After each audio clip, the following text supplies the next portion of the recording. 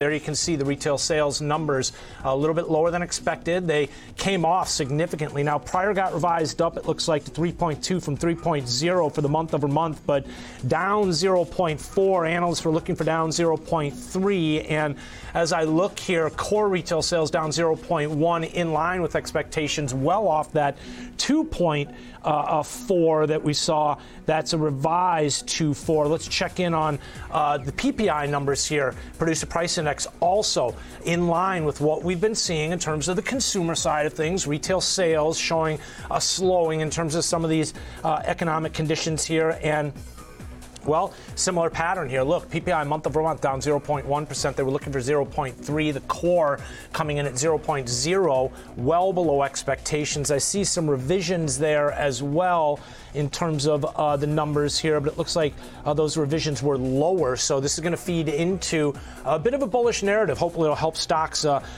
recover some off the lows here. S&P is still hanging out right around 3,900. I'm going to dive a little bit deeper into the numbers. Bob Iaccino this morning, the founder, the chief strategist at Path Trading Partners, joining us. Bob, let's start with the retail sales numbers. A sharp decline. This was expected, but even lower than analysts were looking for, it down 0.4%. Yeah, good morning, Ben. The PPI numbers are really good for the equity markets, good for the position that the Fed is trying to put themselves in. But we're kidding ourselves when we think that these numbers, the effect that these numbers would have had pre-Silicon Valley Bank, pre-Signature Bank, and pre the Credit Suisse problems that we're seeing this morning, which are really not new. You know, I'd be surprised if this stuff wasn't affecting Credit Suisse, the sort of weak position it's been in for, months now. I mean, if not years.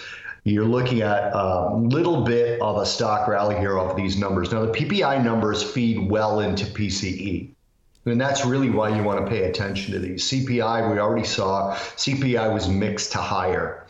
But we know that the Fed looks at PPE. And I think we'd be kidding ourselves if we weren't thinking that the Fed was looking for a reason to ease off the brake a little bit, given some of the banking sector problems that have been happening. So the PPI feeds into that really, really well. Retail sales, well, inflation was lower.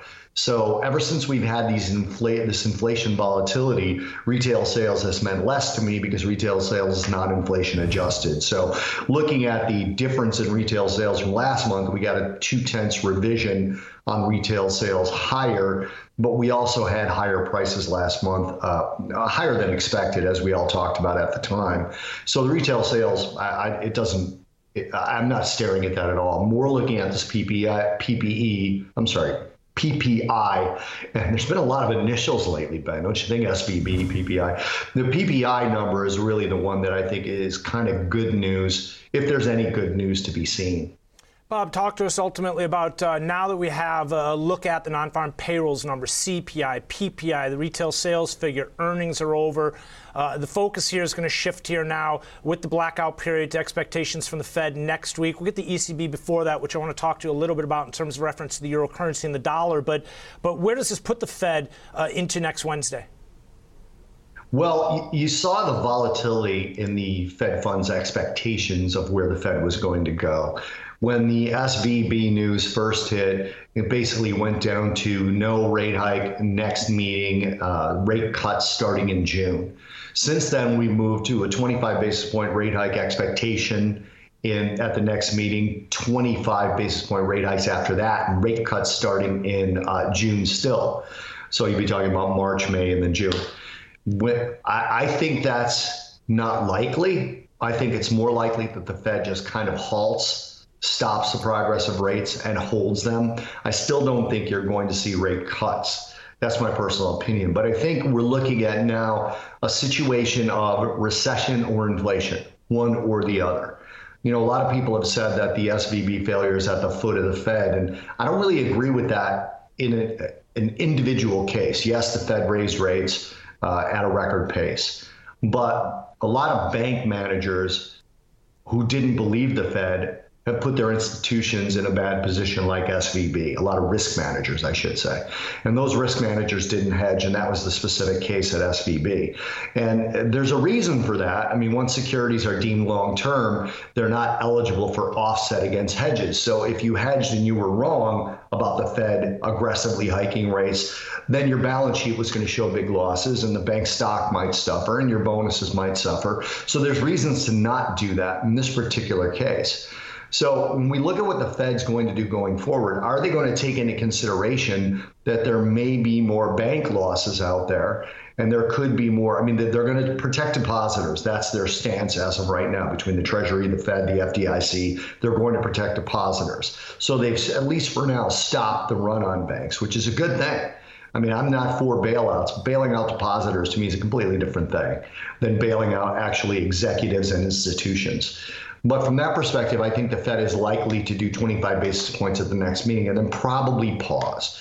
It's difficult to say because we haven't seen this before. So it's difficult to look back and say, well, they acted this way at this time. The Fed did not get involved in the S&L problem until very, very late. They did get involved in 2008. I want to go on record as saying this is not 2008. This is not Bear Stearns. This is not Lehman Brothers at all. But it is. Bob Stein, who's the deputy chief economist for First Republic, said that it's not systemic, but it's symbolic of what banks have been doing. And, we've talked a lot in the past, Ben, about who the biggest buyers of U.S. Treasuries were. And recently, one of the biggest buyers of U.S. Treasuries has been the Fed. And the Fed is now not there anymore buying Treasuries. So that has an effect. Now, after these PPI numbers, we're actually seeing yields fall even more from where they were, especially on the longer end. And that should be good for stocks. But again, we're talking about stocks being affected by banking problems more so than rates at this point. Bob, are there more bank losses to come? I think so, but I think maybe not as dramatic as SVB and as Signature. There may be a couple more failures, but they probably won't be as big. The problem we have right now, Ben, is that you're looking at a situation where as we see the 2s, 10s curve steepen, right? We're negative 49 right now. Remember, March 8th, we were negative 107. Mm-hmm. It was deepest in 50 years in terms of inversions. And what has happened historically, and I'm not saying that's going to happen now, but what has happened historically is that as the inversion reverses and normalizes to a steep yield curve, which is what is normal, that's when the stock market starts to fall and then bottom. The stock market in past inversions has not bottomed until after the inversion goes back positive. So this is going to put some pressure on stocks by virtue of this is now predicting a weaker economy and that the Fed is going to have to ease to save the economy.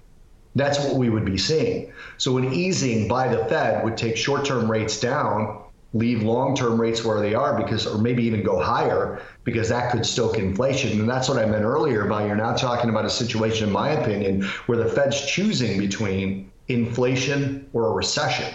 To me, it's now one or the other. Soft landing's out of the picture completely. Bob, lastly, in less than a minute, where does this put the ECB tomorrow? There was a 50 basis point rate hike penciled in. Are they still going to go ahead with that?